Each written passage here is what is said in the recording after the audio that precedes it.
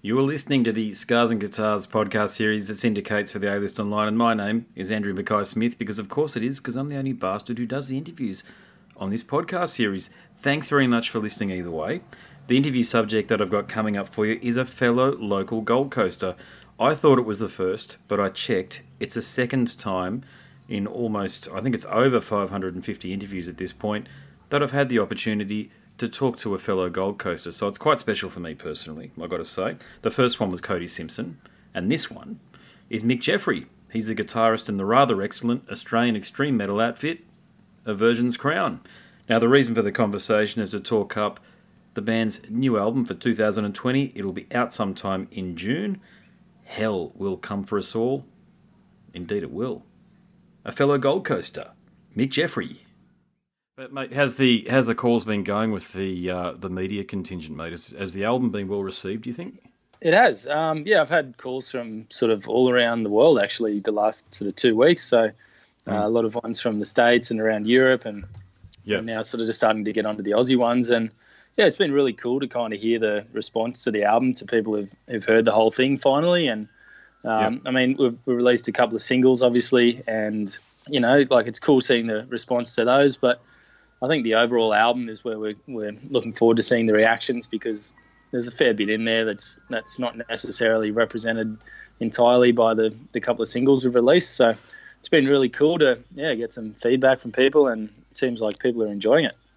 Yeah, it's a really good point you make there, because look, you've no doubt seen the comments on YouTube, particularly under Born in the Gutter. And I've got to say, some of them haven't been kind, and I feel for you guys when this happens. But look, you're a bloke. You get it. You're an Aussie bloke. It comes with the territory, to say the least. And I don't agree with almost any of the commentators have taken aim at the band for sounding like Die Artist Murder or Fit for an Autopsy, because I do think that Xenocide is an extremely hard act to follow. I actually, in an interview that I conducted with Mark, your old vocalist, I actually said that I thought it was the extreme metal release to come out of Australia for a generation. It's that good, I thought. And it's an album that I still listen to, it must be said. So I think when you've got a release as strong as Xenocide, and you actually have, that's your Altars of Madness. You know what I'm saying? Yeah. Like that's your Master of Puppets, if you like. It's an album that a lot of the fans enter into the band's pantheon of work through. So, and I'm so glad you point out that the two singles that are out there aren't necessarily representative of the rest of the album, because that's what I heard as well. But I also understand the strategy about releasing two songs that are very immediate. They're just punches to the gut. They sort of, shit, here we are, So I'm looking forward to seeing more of the fans' reaction too. But I guess that leads into the broader question. Did you feel a lot of pressure to follow up from Xenocide? I mean, not necessarily pressure. It was just time for us to do the new record, obviously, and after touring sort of Xenocide and Tyrant for the last however many years it's been now, and touring quite extensively, and the band had kind of just felt it was time to expand on our ideas and themes and lyrics and that kind of stuff with this record, which is what we ended up doing. And obviously bringing in a new vocalist into the picture, that's another good time to try and sort of branch out and try some new things as well, rather than just try and reinvent the wheel and regurgitate the same sort of ideas and stuff that we'd already done. Mm-hmm. So it felt like we didn't really sort of feel the pressure on this album in that sort of sense. It was more just we felt the pressure on ourselves to try and do something fresh for us and something that we were excited about and something that just felt natural for us to do.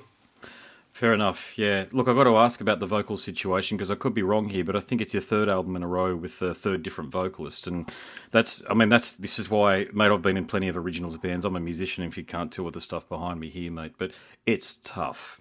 It's bloody difficult. And a bloke who's got a vision like you do, mate, it must be difficult to find people who are, and I don't know how else to say this, but willing to follow instructions and enter into, say, a benevolent dictatorship with you at the top. Is that how the band, does it work best for you guys that way, as I've just surmised? Not necessarily. It's more just people who are all ready to sort of be equally dedicated and committed to the same cause, I guess. And that cause for us is touring.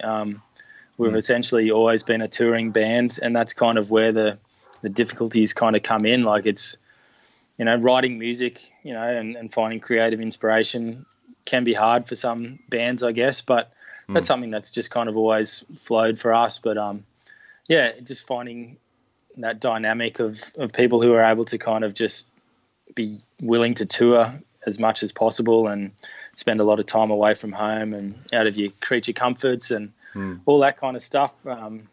And that's kind of where it gets hard, especially being a band from Australia. It is so expensive financially, and it's a big commitment to sort of tour the way we do when you're at a level of sort of that, I guess, that our band's at, where we're not sort of making big amounts of money and all that kind of stuff. It's still sort of a labour of love, I guess. Yeah, it's a really good point, and I've made this point many times on the podcast. If you're in Europe or if you're in the United States, so I do host a podcast series, by the way, so if you're cool, I'll be releasing the audio on that. But yeah, of course. I've made this point so often that for Australian bands, our continental counterparts on both sides of the Atlantic don't necessarily understand how difficult it is and the pressures that are on Australian bands. I was reading something that one of the guys in Mortal Sin, remember them? Yeah, big time. So, yeah, so great band, by the way, on album, but again, they just couldn't keep it together whenever they went overseas. They'd ended up physically fighting, I think, was some of the comments that they were saying. Because you're so far from home, the financial pressures are so direct, and more often than not, it's put you, or that, and I think I can share this. I hope I can share this. I'll go there. I'm sure he'll contact me and tell me to fuck off if I'm wrong, but I can't share it. But I did some stuff with Richie from Super Heist back in the day. Yeah. And I remember I was talking about quitting my job and basically doing what you're doing. And he said, well, if you do that, you must know all I've got to show for it is that I live with my parents at the moment and I've got a big credit card debt. Sure, I've toured and I've done all sorts of really cool stuff, but it is extremely hard for Australian bands to be successful in that regard. And that's why I think what yourselves and Die Hard as Murder is doing is so commendable. So has there been any, and forgive the term if you don't feel that way, but the secret to your success? I mean, it's for what I know. Like, I feel like we've still kind of got so far to go with what we want to achieve. But any success we have achieved, I believe, has just come from the hard work we've put in on the road. Obviously, writing music that people enjoy is part of it as well. So, like, I feel like we're pretty fortunate that the music we've written has connected with people all around the world, and it's definitely opened up opportunities. But it's no good writing an album if no one hears it. And the best way for people to hear it is always getting out there and touring and just touring again and then following it up with more tours. So it's going to be interesting to see what happens now that we're just about to release an album and virtually have no idea when we can go back on tour to promote the thing.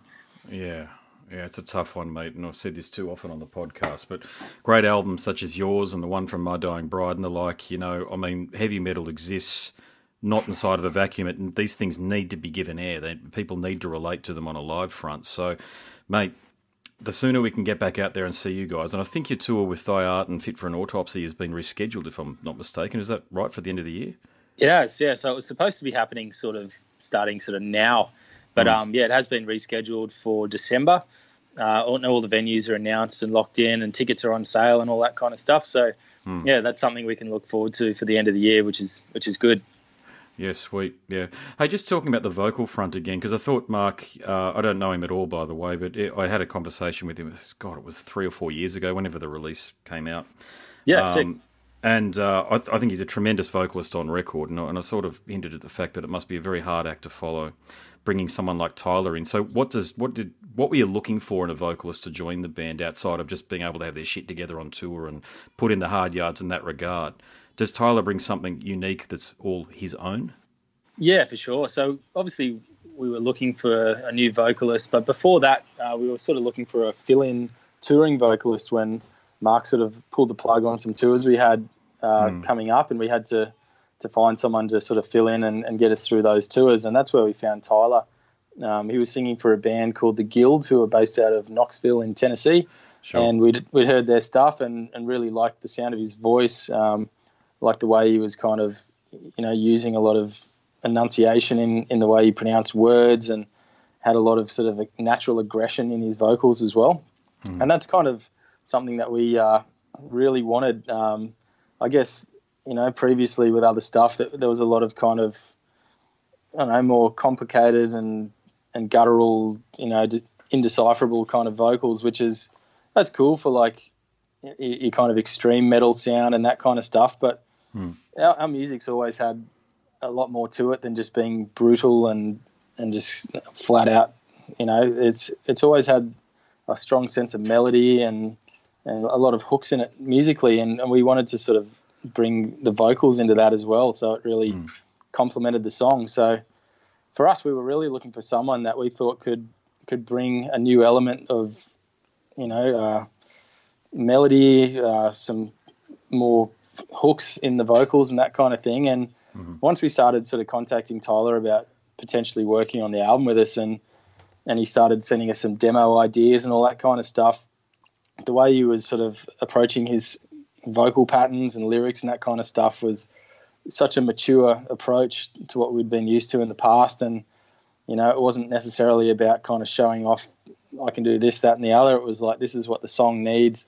This has got a really strong chorus. I'm going to add a strong vocal hook in this chorus, things like that, which is exactly what we wanted to go for with this album, and give the listeners that repeat value where you want to kind of, you know, you listen to the album and then there'll be something stuck in your head. You want to go back and hear it again, rather than just getting to the end of it and going, whoa, that was heavy, like that was cool, but, you know, there wasn't any necessarily parts that just really stuck into your head. And I'm hearing you, yeah, and that's kind of something you pick up on from touring for many years, and you just notice certain things that go over really well with the crowd, and you know, lyrics that people in the crowd are singing along to every night, and you kind of want to adapt that into the stuff you work on in the future, I guess. I've got to ask again, and if I'm labouring the point, tell me. But with Mark, was it just the case that he didn't want to tour anymore? And obviously that's what you need because, as I said, already mentioned, that's heavy metal's lifeblood. Was it strictly about the touring side of things? He just couldn't commit to it? Pretty much. Like, we got back from a pretty extensive North American tour, which would have been sort of, you know, July, August in 2018. And, you know, the band was on a roll at that point. We just toured around with Black Dahlia Murder, Whitechapel. We'd been playing huge shows every night and getting really well received. And he just kind of said to us, well, I'm having some time off. And there was no kind of, you know, it didn't matter what the band wanted to do. And so that kind of put us in a tricky spot where we just had to kind of go, all right, well, look, we'll just kind of have some time off then, so you can have your time off and get your shit together or whatever you need to do. And it kind of ended up being about 6 months, and we had some tours booked for sort of early 2019, which he'd sort of committed to. And then, when it was getting closer to it, he just said, I'm not doing them. I don't want to do tours. I don't want to be on the road anymore, which, you know, it's a pretty tough position for us to be in. And, you know, when you've kind of committed to something and then you change your mind, you know, we're not the sort of people to pull out of tours we've booked, and we've got people expecting to see us here around the world or whatever. So, we just get on with it. And, you know, unfortunately, you know, and it's not like we can force anyone to want to do this, but, you know, if you want to do it, you got to kind of be all in. And he just kind of, you know, had some issues going on personally, and, you know, he just didn't want to be doing music and touring and that kind of stuff at all. So, it was time for us to just find someone who did, and that's where we found Tyler. With the greatest of respect to Mark, I say this in case he hears this, but, you know, most people would probably, if you told them, well, you can do all of this stuff, what you guys are doing, but in 10 years' time I'm going to come and you're going to have to give me your left arm. Do you still agree to do it? Most people would still say yes. Yeah, because I would. You're living the dream, right? You're in a position where, I remember the only time I've ever got slightly really down on myself in my life was when I was an original musician playing very different music to you guys, more funk and this sort of stuff. But I was trying to make it and indie stuff, just trying to make it. And I remember thinking, is there a Faustian deal I can make to actually guarantee some success? Of course there isn't. But it's interesting to hear that the world opens up. You're given these opportunities. You know for a fact you're with a great label, by the way, that hopefully are giving you a lot of support. You're probably in the top 2 or 3 Australian bands internationally in terms of being well known at this point in time. Yet you've still got people who sort of get to that, you know, you get the seat. Here you go. It's right. Here's the throne. I don't want to do it. I can't do it, or what have you. And they let other things get in the way, and it's such a shame, I think. But look, from the sounds of things with Tyler, mate, you've got somebody that you can stick with for the foreseeable future and beyond? Is that the way you feel? I mean, of course, you're probably feeling something similar at the moment, but I know it's very early days yet. I don't even think this album is released yet, even though I've had it for a few weeks. But are you talking about what the next steps look like with Tyler? Yeah, for sure. And as we've kind of touched on, yeah, it's a bit uncertain about the touring front, but yeah, like we've always kind of just been working on music. So, even though this album hasn't actually been released yet, there's always stuff getting worked on for future music and all that sort of stuff. And the band never really stops, even though there might be it might not look like we're doing too much on maybe the social media front at one given time, but there's always stuff happening, and we're always working. And then so there's always something to be pushing and working towards. But we look forward to what we can do with Tyler in the future as well. And he's already just improved as a vocalist so much, even just in the short amount of time we've worked with him. And he's got so much to offer, and especially in the live setting, we can't wait to kind of get back out there and show people what he can do. So, it's going to be exciting for us. Another thing too, mate, is about the band is one of the most immediately identifiable, God, I'll get it out, aspects of it is your guitar playing. That resonant string bending stuff that you do, mate. So where does that come from? Because nobody else is doing that. That's all yours. Yeah, well, Chris, the other guitarist, is the main songwriter of the band. So he kind of has had that sort of style since the band started, which is sort of going on 10 years, maybe even just over 10 years now.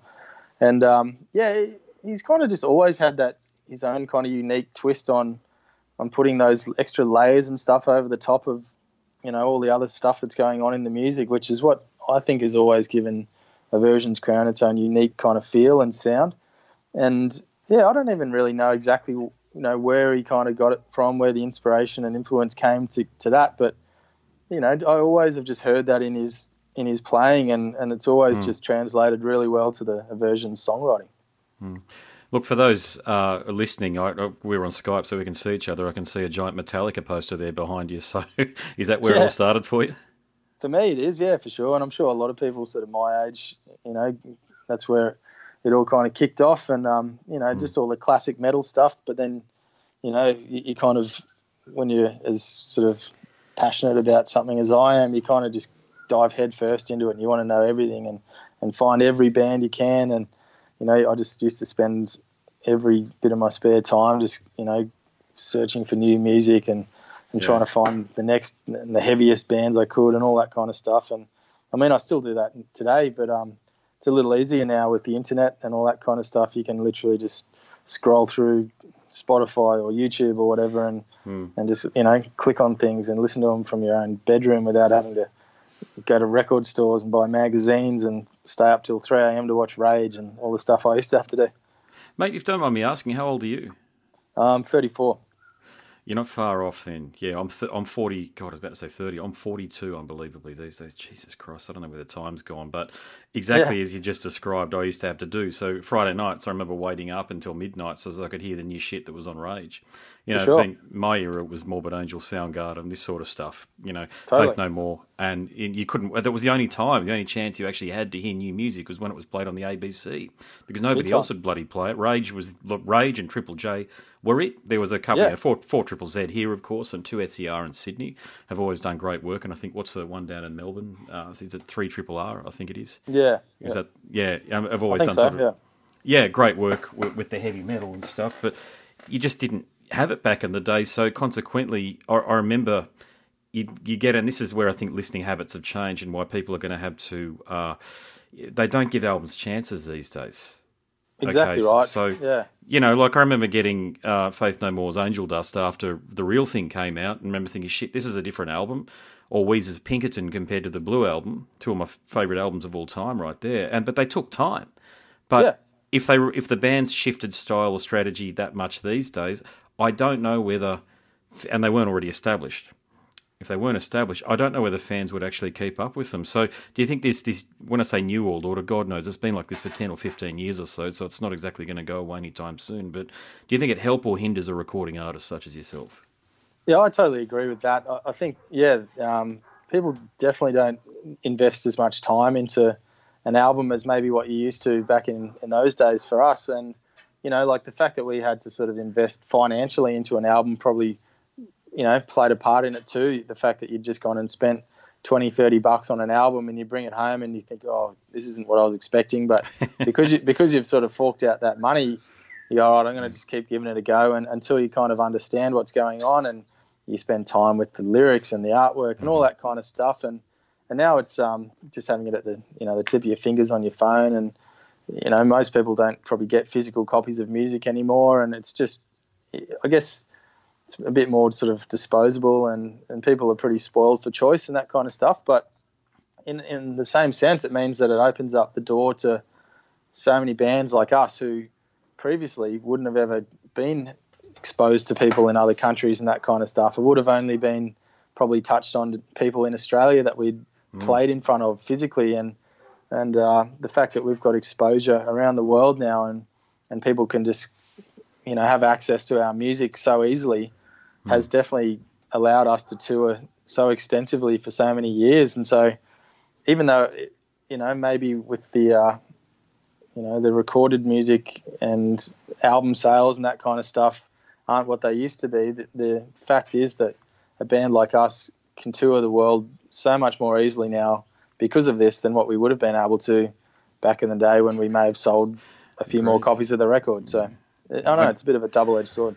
It is, but I don't think it's a coincidence from the perspective that we had, and I made this point to Mark when I had a chat to him, it honestly, and with the greatest of respect to the bands that came in the generations before you. Okay, so when I was a kid, it was Mortal Sin and Allegiance. I don't know whether you've heard of Allegiance, the band from Perth. Yeah, from Perth. Yeah, great band. Yeah, you get it, mate. So you're right into it too. God, outside of that, I think I noticed a Henry Zanger CD on your Facebook feed when I was just perusing before, just to try to think of some interesting things to talk about and the like. Totally. There are a couple of bands, but mate, there weren't many, and they're certainly, and with the greatest of respect even to them, they weren't world class like what you guys are. What I'm talking about is able to attract the attention of an international audience. It just didn't happen for them, and I think what happened is people like yourself who hadn't come through that grind of trying to get a record deal the traditional way, through the 90s or what have you, you weren't scarred by it. When I think a lot of Australian bands were. I know that Richie and the Super Ice guys had some interesting. Well, I shouldn't say too much, but I'll say I'm sure they have some interesting stories to talk about their experiences with labels and touring and all the rest of it. But I think the internet, and in particular MySpace culture, was huge for Australian heavy metal, because there were people like yourself that would just do it anyway, whether it was successful or otherwise. You just do it, but it just happened that it was very high quality, so of course you attracted the attention of the international listeners. So yeah, I don't know what it was, mate, but between about 1998 and about, Jesus, when you guys, Thy Art, I can think of about two or three others that had just escaped, I can see the band, I can't remember the name now, but came along. There was just this big void, if you don't mind me saying. Is that something that not necessarily you might agree with, but is that something that you can look back now and go, oh yeah, there wasn't any Australian bands for about 15 or 20 odd years there or so that were big on the international stage like yourselves? Yeah, I think there was, I noticed the first sort of band I remember sort of having a crack overseas was Alchemist when they sort of started touring Europe and stuff like that, and I thought that was huge, that a band from Australia was doing a European tour. And then once I sort of started going to more sort of hardcore and shows like that, and there were a few sort of bands that were starting to sort of do some overseas tours back then, like bands like I Killed the Prom Queen and Shot Point Blank and stuff like that, and they were kind of some of the first bands when I was actually actively starting to do bands myself that I noticed, all right, well, these bands are really trying to push it internationally. But I think Parkway Drive would be responsible for opening the door to Australian bands touring at the level they are, just because of the success they've had from the hard work they've put in touring for so many years, that they kind of gave Australian metal such a great name, and they opened up just the doors for every future Australian band. And now that like when Aversion's Crown first went over to Europe, not that many sort of bands of our kind of style had done it yet, but now I'm seeing a whole bunch of bands coming through that are doing their international tours and stuff like that, even pretty early on in the band's existence, which is awesome. And I think it all kind of just stems back to those early bands paving the way, and now people overseas, especially when you go over there, they just know so much about Australian music. And, people will just pull me up and go, oh, I've been listening to this band. I'm like, how the hell have you heard of them? Like they've only done a handful of shows and all this, and people are just so tapped into what's going on over here. We don't sort of realise it until we get over there.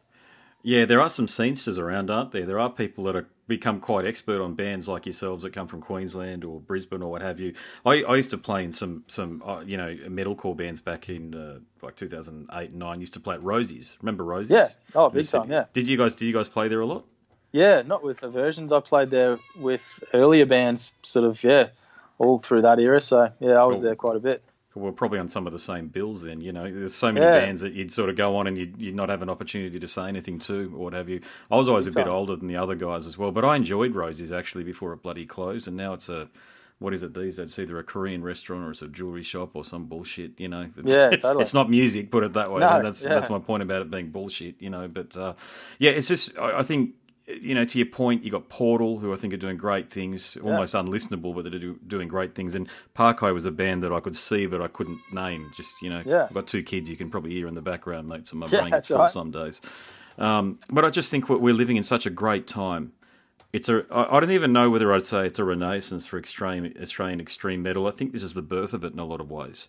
Because to your point, there is a scene here. It might not be a scene where we'll go and play at a club like Rosie's or in New York, CBGB's or Lemoore or what have you. But it's a scene that, if you like, there's inspiration from in that. And I think this tour that you guys are on, it almost reads, I mean, you have to add a few other bands to it. Of course, and I know there's yourselves, Thy Art, and I know Fit for an Autopsy from the States and the like, but I feel like as though we could almost get to a point where we have an Australian festival for extreme bands only, play at River Stage or something like that. Would that be something you'd support?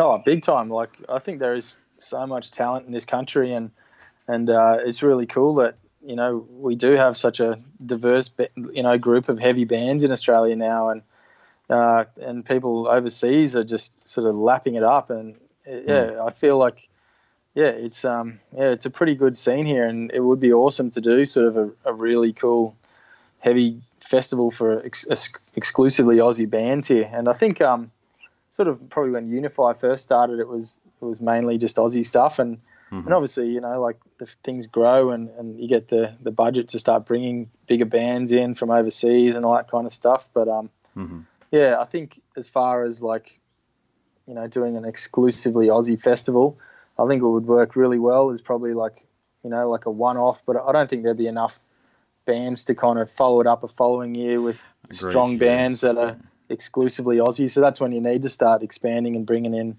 the international stuff as well. So it'd be cool to, we've done a couple of tours overseas that have been like exclusively Aussie bands in Europe, which is really cool. And, it's 20 odd Australians on a bus going around Europe together, and that's a really cool thing to do as well. Yeah, exactly.